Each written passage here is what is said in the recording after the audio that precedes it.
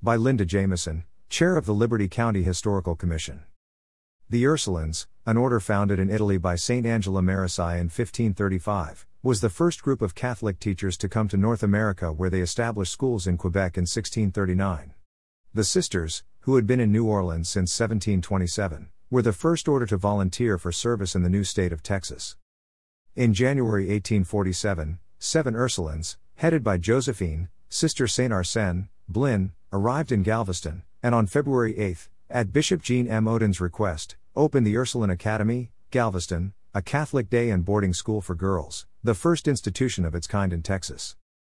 Catholicism was growing in Liberty during this period in its history due to the migration of Creole families from Louisiana in late 1845. These families, called Creole because of their mixture of French and Spanish blood, were aristocratic planters. They traveled in fine carriages and coaches drawn by fine horses and were well dressed and sophisticated. The ladies were beautiful, elegant, and cultured, and their homes were furnished with beautiful possessions. They quickly assimilated into Liberty society and were well respected. They also brought with them their deep Catholic faith, and with their arrival, Catholicism was greatly expanded in this area. Many prominent Catholic families in Liberty at this time were sending their daughters to the Ursuline Convent in Galveston to board and receive their education. With this expansion, many felt the need for a parochial school for girls in Liberty without the need to board. On February 11, 1859, a group of 5 Ursuline nuns arrived in Liberty to establish a convent and girls' school. Mother Superior Saint Ambrose, Mother Bernard, Mère Marie Therese, and Sister Martha had come from France, and Mother de Chantal had come from Quebec. The convent was first located in a cottage owned by Mrs. Gillard. Under the leadership of French nun, Mother Ambrose, enrollment grew, and the quarters soon became too small. Bishop Dubois instructed Father Petrus, Peter, Lacour to secure property and build a new school. On March 4, 1859, acting for the bishop, Father Lacour purchased a block of land near the church from Richard Rice and lumber from Dr. Gillard's mill with which to build a convent. The Ursuline Convent was successful from its opening and well patronized.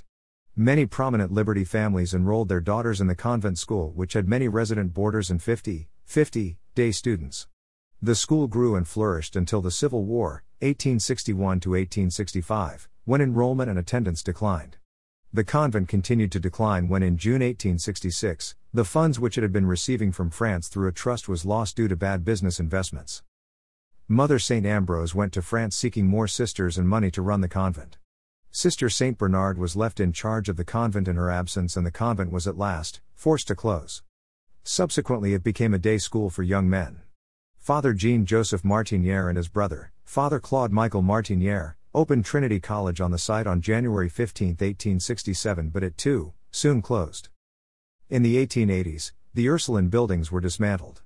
The property was sold to E.B. Pickett and wife Sidney, and in 1926 they built a brick home on the site, which still stands today and owned by grandson, Carl Pickett, and wife, Laura Pickett.